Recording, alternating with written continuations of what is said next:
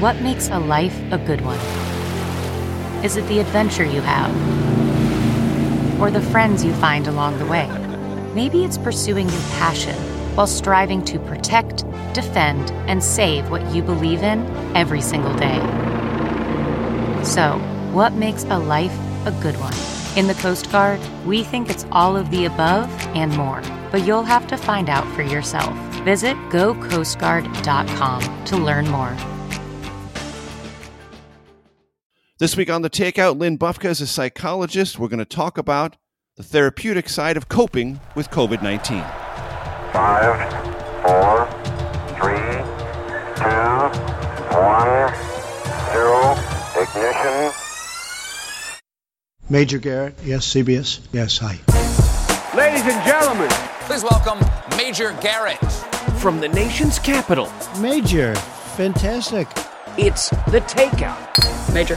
With CBS News Chief Washington Correspondent, Major, that's nonsense. Major Garrett. And you should know better. Thank you. Welcome to the very best part of my broadcast week, and boy, is it a different kind of broadcast week for all of us across the country, certainly at this show, through every news division in America, through everyone who is working or not working or thrown into this COVID-19 place of uncertainty. Hello, I'm Major Garrett coming to you from my apartment in downtown Washington, D.C. You know, dear listeners, this show has historically been built around meals in restaurants because it's always been my belief that meals bring out the best in conversation. That's what we've always tried to give you each and every week. Well, I don't need to tell you, here in Washington and in many places around the country, going to a restaurant for a conversation, not possible. We are living in a new normal, and this show is, as you come to know and expect, two things: relentlessly curious and steadfastly non-ideological. Well, we're going to take the politics out of it this week. This show is devoted entirely to helping you cope with this new reality. I'm not quite sure yet it's a new normal, but it's certainly a new reality, and we're all dealing with it in real time. And so our guest this week, not a headline-grabbing name, but someone who I think can help all of us understand some of the things we're going through psychologically and offer some practical tips on approaching this new situation, maybe creating for ourselves psychologically something that feels a bit new normal. Her name is Lynn Bufka. She is a PhD in psychology. She has a very important title with the American Psychological Association. Lynn, it's great to have you with us. Tell my audience what that title is and a little bit about your background. Good morning. Thank you for having me. I'm Lynn Bufka. I'm a licensed psychologist, but my work with the American Psychological Association, I'm the senior director for practice, research, and policy. So I work on all kinds of things as it relates to the provision of psychological services and how to help our member psychologists best meet the demands for clinical practice. Of course, that's what we need to do right now is very different from what we were doing even a month ago in terms of thinking about what do our members really need in order to best provide care and ensure that the public has access to mental health services as we adapt our practices in an era of COVID-19 as well. Obviously, dear listeners, you hear this sounds a bit different. Obviously, I'm at home at my laptop. Lynn is in her office on her laptop. My dear friend and producer Arden Fari is at his home on his laptop. All of this is being done in a new sort of way. And Lynn, I want to start with you on this the most general sense of adaptation. We're all adapting to different things. If you could offer a kind of helpful hierarchy to our listeners about how adaptation works and the kind of things that are helpful to think about as you're adapting to a new way of living. I know that's very general, but I thought we'd start broadly and then maybe narrow down as we got more precise. Sure. I mean, it's important to think about the fact that people are incredibly adaptable. We have people who live and thrive in the Arctic. We have people who live and thrive in the tropics. So we have great capacity as human beings to adapt to this situation. But it's hard right now because it's new, it's fairly uncertain, it's somewhat ambiguous. We don't really know how long we need to adapt. So all of that makes it feel more challenging, which is why we really need to return to what keeps us going and healthy at the most foundational level. And by that, I mean, we need to think about how do we ensure regular sleep, good nutrition, physical activity, and social support and connection. Those are the things that keep us healthy, both physically and mentally, and really need to be the foundation of what we do as we try to adapt to everything that's changing around us. So, Lynn, I want to ask you about rituals. First of all, for the audience's knowledge, I have a therapist. I've had one for many years. I say that without any hesitation whatsoever. My job is stressful, and my therapist and I have lots of conversations about not only incorporating healthful ways of thinking through my subconscious and active daily psychology, but also bigger issues. And we had a session yesterday, also via Skype, because that's the way things are happening now. And I happened to offhandedly mention that the morning yesterday, as I was working from home, I showered, put on suit pants and a dress shirt, and my therapist said, "Good. I'm going to compliment you on that right away, because rituals matter." Do they? And can they just, at a very baseline level, Lynn, be helpful at a time like this? Oh, absolutely. Having a routine that works for you and keeping that routine is really going to help right now. For anyone who's a parent, you have probably seen how your children do much better if they have a routine. If life is fairly predictable, if they know we're going to go here at this time, that in the morning you're going to get up, bedtime is at this time, you wind up not having the arguments about going to bed if you've got a routine with your kids. It's the same thing for us as adults. Having a routine and structuring your day so that you can do the things that you feel you need to be doing under this new change. For some people, that's going to be working remotely. For other people, it's going to be figuring out how am I going to manage while I don't have a job, or how am I going to figure out how to teach my kids while they're home. So the routines may be different than what they were last week, 2 weeks, a month ago, but figuring out a routine that works for you and for others in your household will really go a long way towards finding some stability in a time where things feel very uncertain. Helpful to work out conversations about those routines? I mean, actually say it out loud?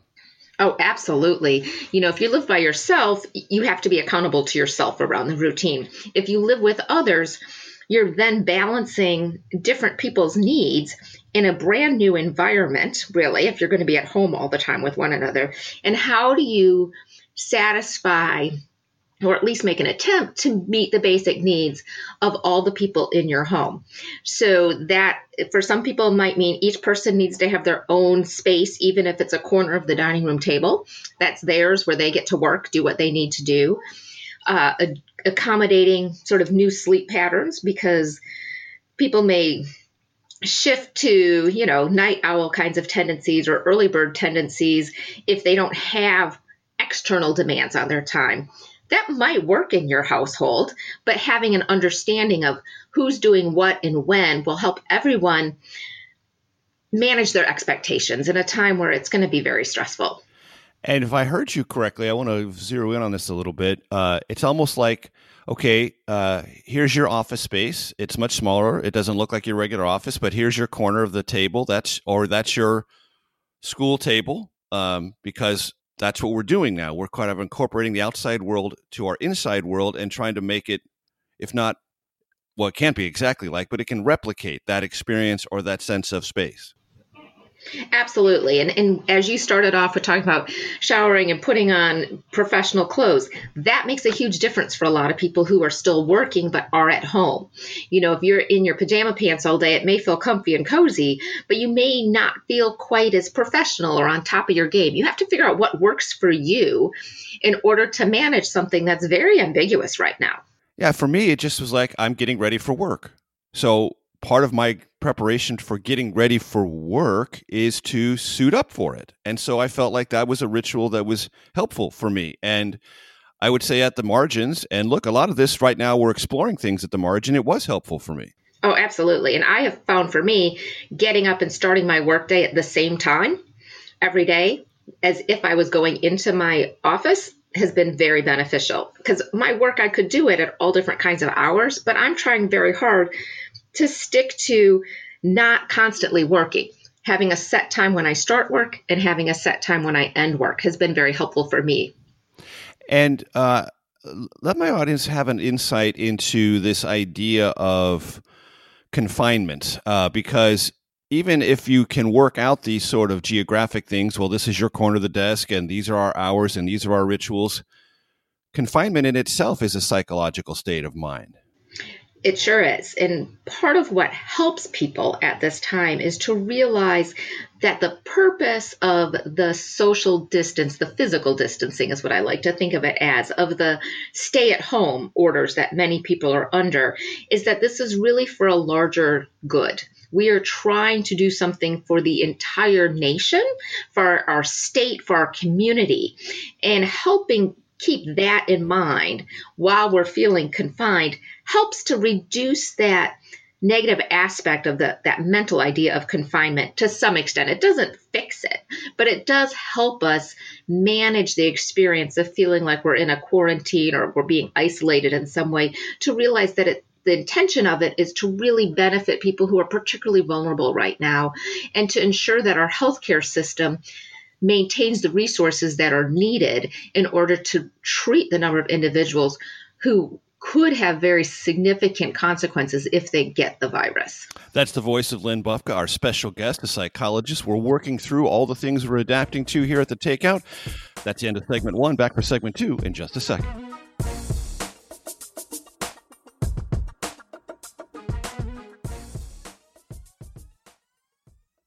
Hello, folks. It's Major Garrett. You know, one of the great perks of hosting The Takeout is getting to eat the best of what Washington, D.C. has to offer. The restaurant industry, as all of us know, has been a huge supporter of this show and has been hit especially hard by the coronavirus outbreak. And we here at The Takeout want to do what little we can to help those in need. So we invite you, as I have, to make a contribution to the Worker Relief Fund that is being coordinated by the Restaurant Association of Metropolitan Washington.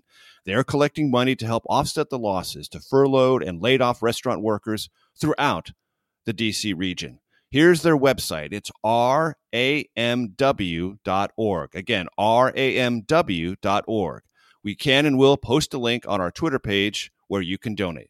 Thanks so very much. From CBS News, this is The Takeout with Major Garrett. Welcome back to The Takeout. You know, this show has historically been about big names in politics or pop culture. And what I'm going to do for the duration of this COVID-19 situation is try to create shows that are the most helpful, that are the most responsive to what I intuit are the needs of the audience. Some of that will be about health. Some of it will be about today's topic, which is psychology and sort of therapeutic, practical ways to deal with this new situation, maybe get it to a new normal.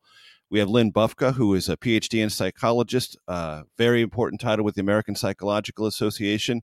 For those of you listening on radio who maybe just heard it or are coming into the segment 2, always know that you can go to our podcast platforms, catch up on the entire show. Every single great podcast platform out there has it. If you need any help finding the show, the simple, easiest way to find it, takeoutpodcast.com.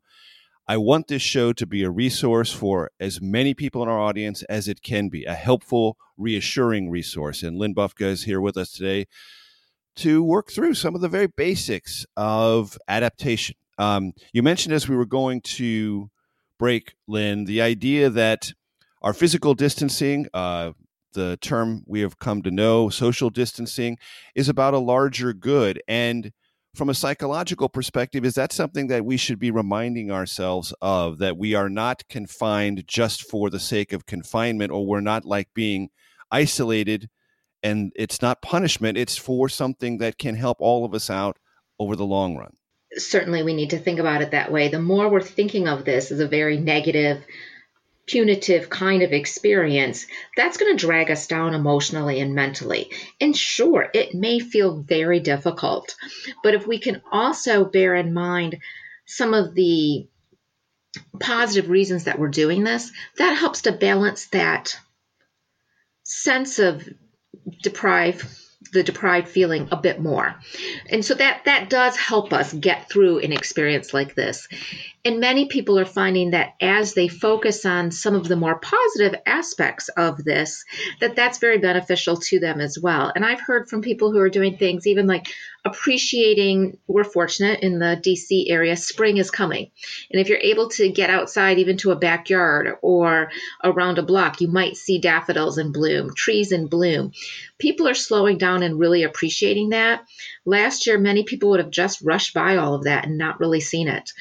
So as we can think about sort of the positive pieces of what it means for us to slow down, to really engage with our local environment, that can help us too as we think about this very stressful kind of experience of where are we heading and how long is this going to last, while trying to balance it with some more positive ways of thinking about the experience. And we'll circle back to some of the positive aspects in a second, but I don't want to dismiss that at all. I want to embrace that. But there are a couple of things you mentioned that I want to spend a little bit of time on. Uncertainty, ambiguousness, uncertainty, duration, severity. Those are huge concepts. Almost every human being wants to know if there's a situation that is threatening. They want to know how severe is it and how long is it going to last. And those two things are maybe not unanswerable, but they're certainly uncertain. How much pressure does that put on people? It's very hard for people when things are uncertain. That's what feeds into anxiety. We are trying really hard to manage what seems uncertain and to have some control over a situation, to feel like we have some capacity to master this thing. And yet we don't necessarily have complete information. We're not sure we always trust the information that we're getting. And at this point, it's really hard to know, will we have the example that's playing out the way it's played out in China, where containment has really seemed to slow down, if not really reduce the number of infected individuals, versus the situation that we're seeing in Italy, where infections continue to increase and there's been significant loss of death and death with all of that. So we don't know, even looking outside of our national experience, what to expect. And so that adds to that feeling of uncertainty and that anxiety and stress that people are experiencing. Are there methods that you can suggest to help people contextualize that very natural anxious feeling that comes with either not knowing longevity or not knowing severity? Sure. What we need to try to do is get a sense of what is it that we do know, what do we feel reasonably comfortable with, and try not to anticipate absolute worst all the time. We don't know what's going to happen, but if we're walking around telling ourselves, oh my gosh, everyone's going to die because of this, or I am never going to get back to work, things are going to fall apart completely, that doesn't help us cope in the immediate. So we need to figure out a way to rein in our anxiety somewhat. Recognize that being anxious and stressed is a natural response to this kind of situation, but find ways to not continue to amplify and escalate our fears and concerns. Because if we're sitting in that cycle of spinning around our fears and concerns, we don't get to the point of figuring out, are there proactive steps I can take to manage my current situation? We get stuck. Real basic question, Lynn, from a therapeutic point of view, is there a way to know if you're in that cycle of spinning? A couple of things. How much is being anxious, fearful, concerned about coronavirus top of mind for you? Is that really dominating what you're thinking about, what you're doing? So that's the first question. Second, are you able to ever set it aside? Are you able to walk away from it and really enjoy reading a book or playing a card game or having a conversation with a loved one? If you're not able to do that, you're probably very much stuck in a place where it's really getting out of control in a way. And a third question, and this is true for any sort of mental health condition, are you having difficulties because of this doing the things that you need to do in your day-to-day life? So are you having trouble doing your job if you're still able to work right now? Parenting, managing your life at home? If your fears and anxieties are interfering with that, you've definitely gotten to a point where some sort of intervention will be important, whether it's reaching out for professional help or really trying to shift how you're managing things at home in order to better handle the situation that we're all in. All of what you just described led me to think about some things that I did when I felt anxious as a child. We had a big yard in my house in San Diego, and from a kind of an early age, not really super early, but like 10 or so, if I felt anxious, I would often go do yard work. And my parents would be surprised, like, Major, what are you doing yard work for? And I didn't have a really good explanation for them, except I just knew I was feeling anxious. And a task, in this case, mowing the lawn or cleaning out the flower beds, that helped me. I know from a sort of metaphorical point of view, it's kind of like grounding and all that sort of stuff, but it was just a task. And are tasks important when you're feeling either anxiety or trying to get out of a pattern of spinning downward? Oh, for certain they are. And what you talked about is exactly what happens to us to help us sort of stop that cycle. So if you give yourself a task, and yard work is a great one, it requires some mental effort, might require almost enough to push aside some of the anxiety because you're trying to figure out, is that one a weed or not? Do I need to pull that one out? You might even be getting to the point where, do I want to transplant this plant? So you're requiring some thinking that may push away that anxiety thinking that's going on. You're also physically doing something. When we feel anxious, our physiology gets revved up, but we don't necessarily expend that energy. Well, out there doing yard work or doing a task or cleaning the house or scrubbing the floor, that moves away some of that extra energy that's being generated. That helps us as well in our anxiety and how we're feeling. It sort of gets our physiology back to a more stable state. And then thirdly, we get a sense of accomplishment afterwards. When we're feeling anxious, part of the challenges is we don't feel like we have control over anything, that we're able to get done any of the things that we need to get done. And if we can find a task and see it done, it reminds us we still have capabilities and we're able to do the things that we need to do in our world.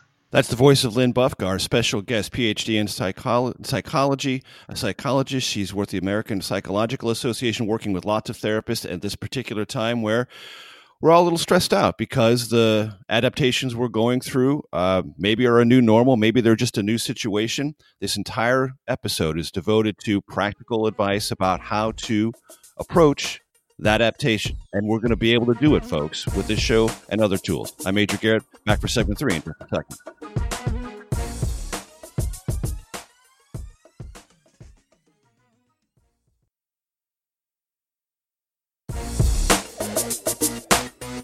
From CBS News, this is The Takeout with Major Garrett. Welcome back, folks. So great to have you with us. You know, usually you hear the show or you're watching the show on CBSN because our broadcast center in New York is being cleaned and shut down. We don't have an editor, so this is not a CBSN production for the foreseeable future. Hasn't been for a couple of episodes.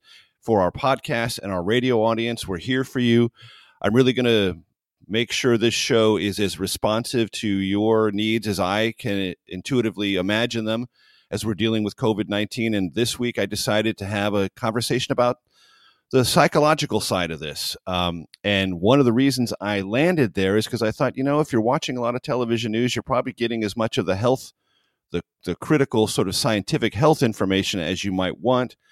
But this might be a segment of the conversation less focused on by news. And our special guest is Lynn Bufka. She's a PhD in psychology, very important title with the American Psychological Association, working with a lot of therapists around the country.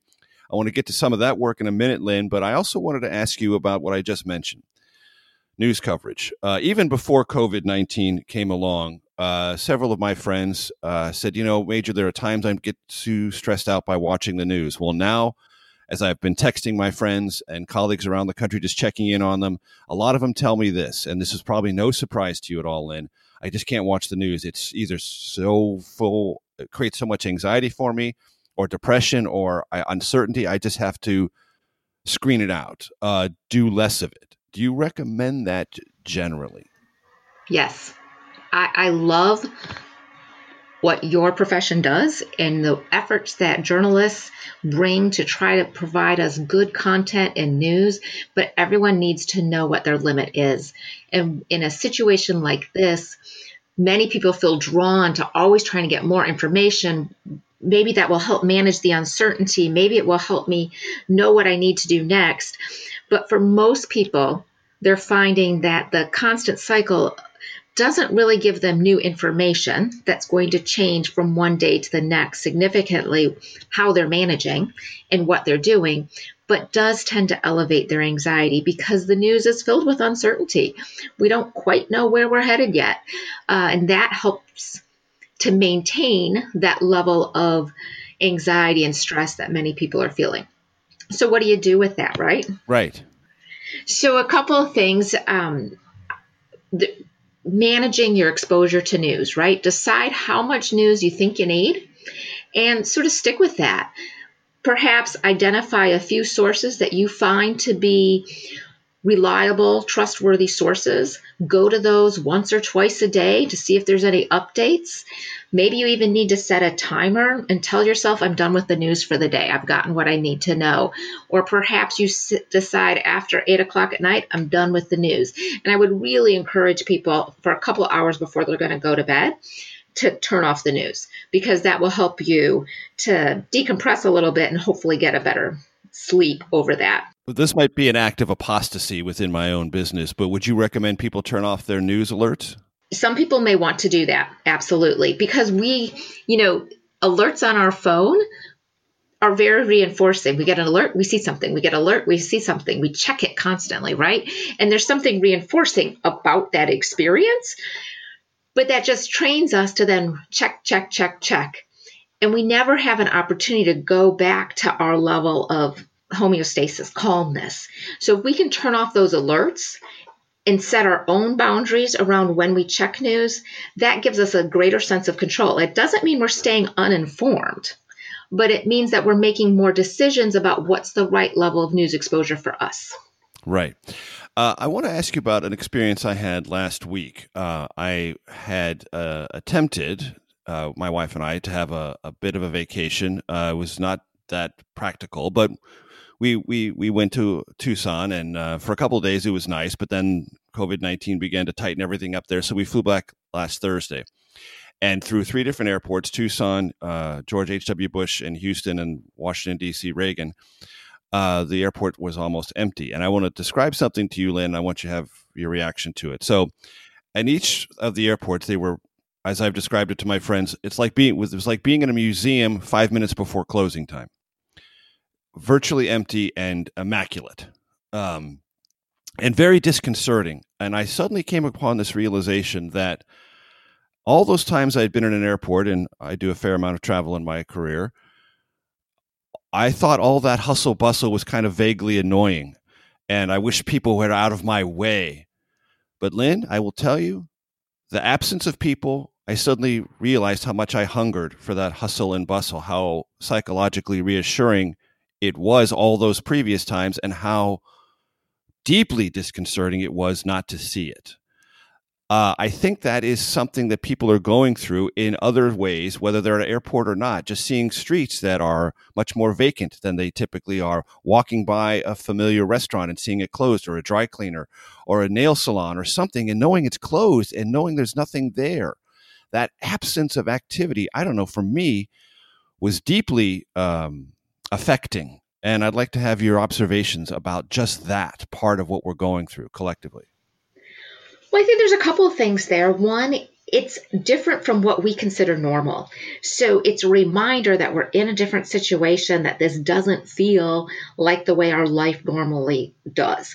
And so the idea that it's different brings us up again to the fact that we're in this place of uncertainty, that there's this potential threat out there. Am I doing the things I need to do to manage the threat and my concern? So there's sort of that piece of it. There's also, human beings are social beings. We like being connected to others. Some people really thrive on hustle and bustle and really get energy from that. Others not as much, but almost all of us like feeling connected to others in some fashion or another. I've heard many people talk about how sad they are without seeing their regular barista, right? Or the person or I miss my bus drivers. I take public transit. I'm not seeing my bus drivers. And I usually can get a good smile from them in the morning. And that's a nice way to begin my day. And those kinds of connections we're missing. So whether it's sort of a departure from our normal, as well as not having our connections with the people who make our life consistent and meaningful, that's hard. It is hard. And shifting our conversation back to being at home again, how much do you suggest that during these times with their, as we've discussed, uncertainty and ambiguity, families devote some time each day to just sort of working through where they're at emotionally? Like, and it's may sound kind of like leading the family witnesses, but how are you feeling? Do you recommend that as just an exercise, something that you should build into part of each day? Every family is going to handle this situation differently. So for some families, that will be really important to do. Maybe it's not as direct about how you're feeling, particularly if families aren't particularly comfortable yet with using their feelings. But use it as an opportunity to connect. Tell me about your day. What did you do? How are you spending it? What do you think is different about this? Were there any benefits to today? What do you miss? And that may be a way to sort of open up the conversation and really connect to the people that you live with in ways that in the long run are going to be very beneficial and powerful. The more that we understand each other and feel that intimate connection really does foster those bonds with the people, assuming that you really care about and you love, and that you're going to sustain you in the long haul. Well, I hear you when you say not every family is, let us say, hep to the idea of speaking their feelings. But to your practical example a second ago, how was your day? Well, right now, everyone knows how everyone's day is. It's right there in front of you if you're all at home. And that seems like something to, at least at some level, try to discuss or work through, the idea of this proximity that is also so new. Absolutely. And how did it work for you? Or is there anything we could do differently to make it easier for you to get your schoolwork done while mommy's trying to work? Or how could we share the load with trying to keep the house clean? Even basic things like that will open opportunities to talk to the family, get their perspective on things. So we might be seeing what people are doing all day long, but we don't know what they're thinking. So the more that we have those chances to have the conversation about what they're really thinking about will help us also to understand them as individuals and people who are dealing with this differently than how we all might be dealing with it. The great question of humanity. What are you really thinking? Our special guest this week, Lynn Bufka. This show is here for you each and every week, but especially this week, talking about the therapeutic side, rather, of dealing with this new situation. Maybe we create a new normal. Maybe we define things differently, but what we know for sure is we're adapting. And I want the show to be a resource for you as we all collectively and individually go through that adaptation. Our special guest, Lynn Bufka. She's a PhD psychologist with the American Psychological Association. Lynn, I want to talk to you a little bit about what you're doing in your job to help therapists around the country, because I'm sure their jobs aren't changing, but the demands on them are. One of the major challenges right now, psychotherapy so often is conducted in the same room with the person that you're meeting with. But right now, that doesn't make sense to do it that way, right? That's harder to have that physical distance. We thankfully know that when you provide therapy via video conferencing and telephone, you can have just as good outcomes using technology, but many people haven't done it a whole lot. So what we're working very hard is trying to help our psychologists and other professionals figure out how to transition to telehealth. And we're seeing that through all of healthcare. Primary care doctors are trying to figure out what kinds of services can I provide over the phone, through phone consultations, versus when does someone need to be in my office. So that's going to change healthcare down the road. But there's lots of legal and logistical challenges. It's having the right technology to do that. It's ensuring that other payers, healthcare insurance, Medicare, Medicaid, will pay for services provided via technology. It's working to make sure that the person receiving care has adequate technology and that you're able to deliver care. So we've been working hard to ensure that our members feel that they have beginning competencies in doing this and doing it well, so that they can sustain providing care to people who really need it. And we talked earlier, and I promised our audience that we would get back to this, sort of the positive side of the potential, or the potential positive side of what we're going through.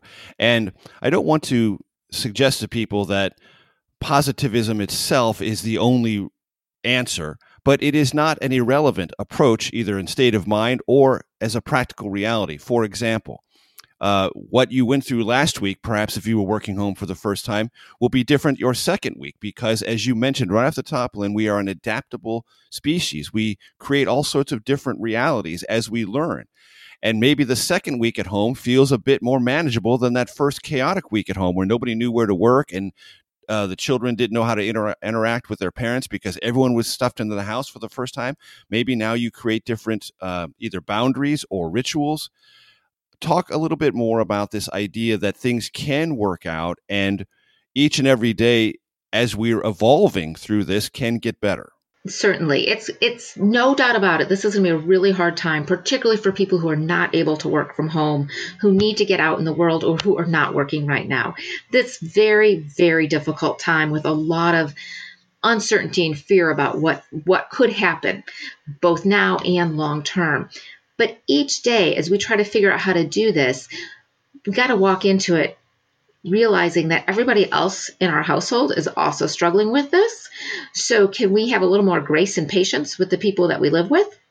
Perhaps we lower our expectations a little bit about the amount of screen time the kids have or what kinds of cleanliness we expect in terms of the immediacy of kids getting their dishes to the sink. Certainly we want to do good infection control and all of that. But think about what are the things that you need to get your household running smoothly and where might you relax a little bit in terms of the toys can stay out in the living room till the end of the day. If that's what keeps the kids busy and occupied while you as an adult are trying to do the things that you need to do in order to keep the household moving along. So that's part of what we need to do. And then in the midst of all that, there can be some really amazing moments. Maybe you're spending more time with your kids and seeing them in different ways than you would normally do. Maybe you're having the opportunity to slow down and connect with people in a new way to try to find some ways to reach out to neighbors or family members who might be distant. Maybe you're getting your kids to draw pictures and send them to older family members to let them know that everybody's thinking of each other right now. So there are ways you can find some moments that are a little more joyful, a little more positive in the midst of trying to figure out how do we decide what our new practices and routines are going to be. What about the idea of a family diary? What do you mean by that? Well, like just recording, like we're in this amazing experience. The whole country's going through it. What did we do today? Maybe you do that on an iPhone as like a video chat, or maybe you write something down, or one of the children rotates one day or the other, just writing down, here are the 4 things that happened to the family today. Just an idea of memorializing this very different kind of time and experience. Sure, I love it. I mean, there's lots of wonderful things about that. There's things that the family can get from that.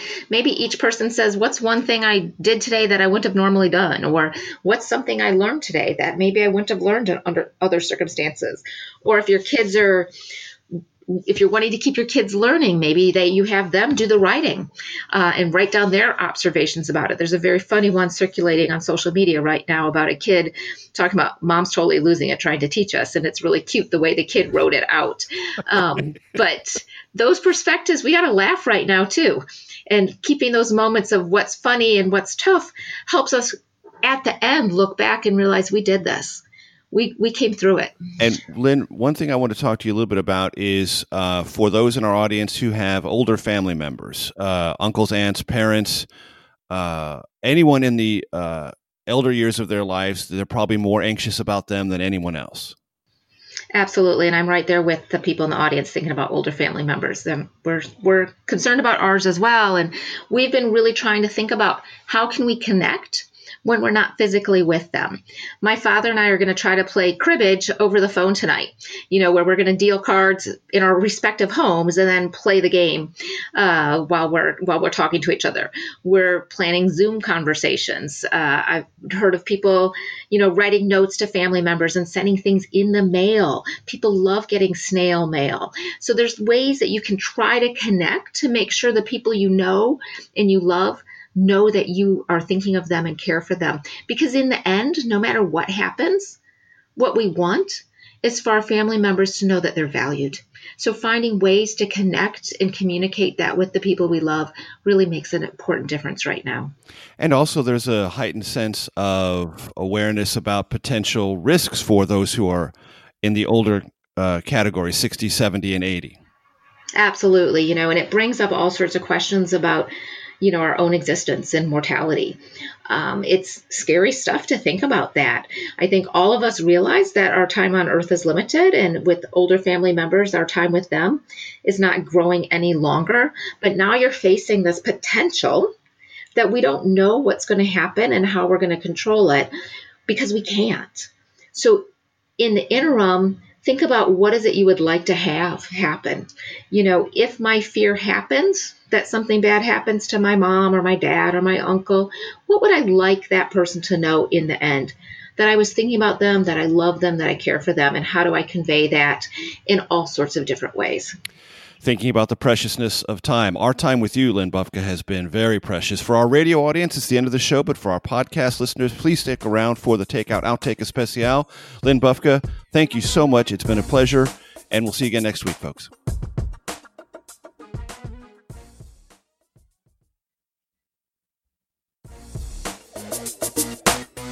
From CBS News, this is The Takeout with Major Garrett.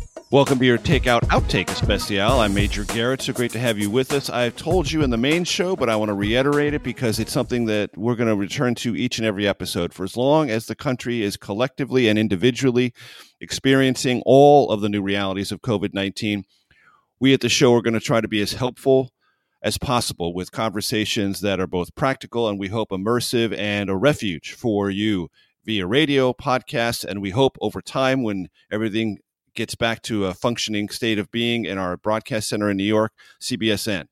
And we're doing all this from home, of course. Nobody's at a restaurant. Our show, which has lived and breathed and thrived in restaurants, because I've always believed that restaurants and meal time creates a kind of different and more intimate conversation. Well, can't do that right now for obvious reasons. So I'm on my laptop. I'm at home. My producer and dear friend Arden Fari is the same. And our guest this week, Lynn Bufka, PhD in psychology with the American Psychological Association, has been helping us go through some of the basic practical aspects of dealing with the psychology, the therapeutic side, if you will, of COVID-19. So, Lynn, it's great to have you back for our Takeout Outtake Especial. So let's continue our conversation. When we left the radio version of this, we were talking about concerns people might have about the elderly members of their family. And we kind of ended with this idea of the time that family members have with those who are elderly in their family is not going to get any longer. And we kind of talked about the preciousness of time.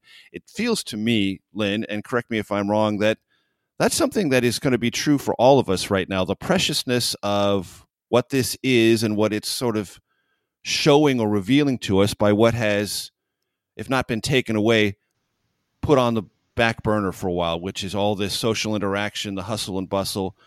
We have a moment or an opportunity here to kind of focus on what we're missing and what the value of those things actually are. We do. And it's one of the things that I've been trying very hard to embrace, to try to think about what are the benefits here? What can I learn? How can I show some grace to others? How can I appreciate these moments that maybe I wouldn't have had? The quietness in my house in the morning that I love but rarely get. So it's a wonderful opportunity to do that, but it's hard sometimes to do it. Finding those moments can make it a little bit easier as we're going through moments, a bigger time of uncertainty. So one of my friends texted me over the weekend that he and his wife had just gone through their church service online. And they said that was a very different experience. But this has kind of been a theme that's gone through our conversation. Technology is at least giving us methods that are and would have been unimaginable 20 years ago to at least partially recreate some of these experiences. A church service via your laptop. I mean, wow. That's a totally different adaptation as well. Yeah, I had one of those over the weekend too, and it was wonderful. We really felt connected to each other, and in some ways, it felt like a more powerful spiritual experience than sitting in the building. No kidding. Because I was face to face with people, looking directly at each person much closer than when I'm in a big building and I'm farther away from people. Mm-hmm. So it was really a lovely experience. And that goes to another one of the themes that we've had in this conversation, is one I want to revisit because I do think it's so important. This idea that we can adapt, and as we do, we not only learn, but we teach. If we're in any kind of family situation, or you have anyone, even if you're living by yourself, as you interact with your friends, you are adapting and learning, and we're all sort of teaching one another. We are, and I'm seeing all kinds of great exchanges for ideas like virtual coffee hours, or everybody get online at 8:00 and do a Facebook chat, and we're going to talk about these 3 things, or opportunities to connect, just even over the phone, of setting up a standing phone conversation with a dear friend that you always want to reach out to, but life gets to be so busy. And now you're both like, I'm not commuting anymore. I've got plenty of time to talk. So taking advantage of those kinds of opportunities really is so beneficial to our beings. And I want to ask you about something that I think about with some frequency, which is how technology and how the various proliferation of either media outlets or television networks or ways to which we can kind of silo ourselves into a non-common experience. The reason I bring this up is people frequently talk to me about their memories of watching television in, say, the 60s or 70s and 80s, when there were very few channels and everyone sort of was at the same place. And I kind of gave it a metaphorical imagery of the flickering light blue campfire, the television, that we all watch the same shows or the same news broadcasts, or more or less the same. And as things have become more atomized, we've become more apart from one another. This strikes me as a collective experience. You're texting a friend, you're living the exact same reality, though different in your community. We all know what we're talking about. This is a common experience. Is that at any level, Lynn, psychologically reassuring and kind of a place from which we can stand and find some footing? It certainly reminds us that we have a lot more in common than we have differences when we're all going through the same thing. We saw that happen after 9/11, where communities really came together and supported one another. And I think we'll see this now, too, as communities really figure out where are our priorities as a community, what are our values, what matters most to us in our friendship circle, in our family. We're all trying to figure out this new experience we're going through, and what is it really important to us? What means the most to us, and what might mean the most to a group is, let's share some good times over a book and talk about what that's been like, or let's even just enjoy a way to have a outdoor barbecue. Even if you're in another state, I'm just going to sit on my deck, eat my hamburger. You sit on your little balcony eating your hamburger, and we'll talk about what we're going through.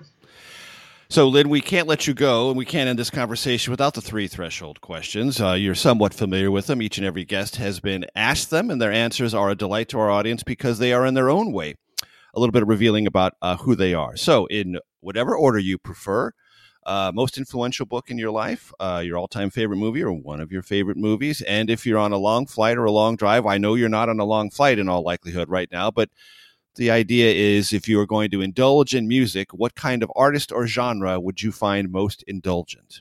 So one of my favorite books, the book that really inspired me to think about people and think about people in a different way and what we're capable of, is a book that was written by a Holocaust survivor, Man's Search for Meaning, that really helped his process of what it meant for him to survive a concentration camp. He went on to become a neurologist and psychiatrist. And so Man's Search for Meaning by Viktor Frankl really influenced me in my college years, because it gave me a perspective into what people are capable of and what they are capable of overcoming. And maybe that's something we all need to be thinking about right now. No doubt. Yeah. In terms of movies, I have a reputation in my household of not really watching a lot of movies.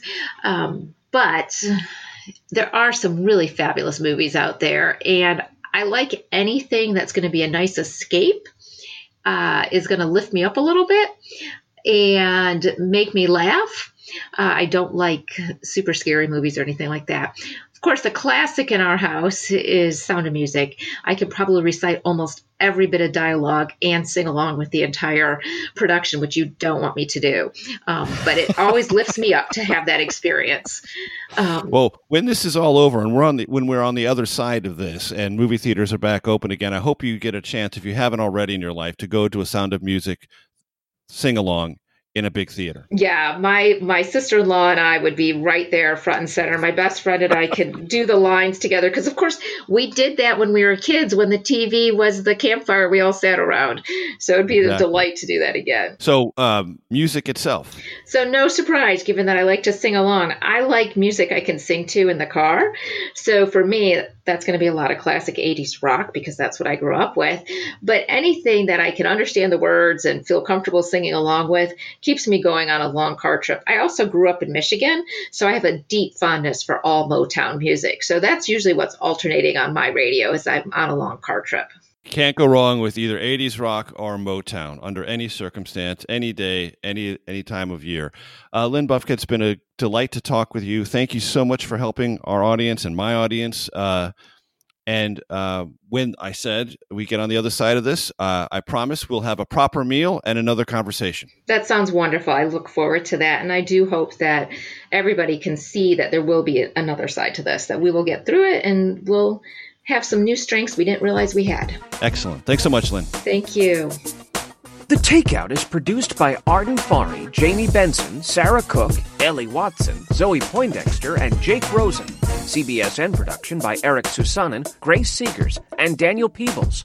Follow us on Facebook, Twitter, and Instagram at Takeout Podcast. That's at Takeout Podcast. And for more, go to takeoutpodcast.com. The Takeout is a production of CBS Audio. If you like The Takeout, you can listen early and ad-free right now by joining Wondery Plus in the Wondery app or on Apple Podcasts. Prime members can listen ad-free on Amazon Music.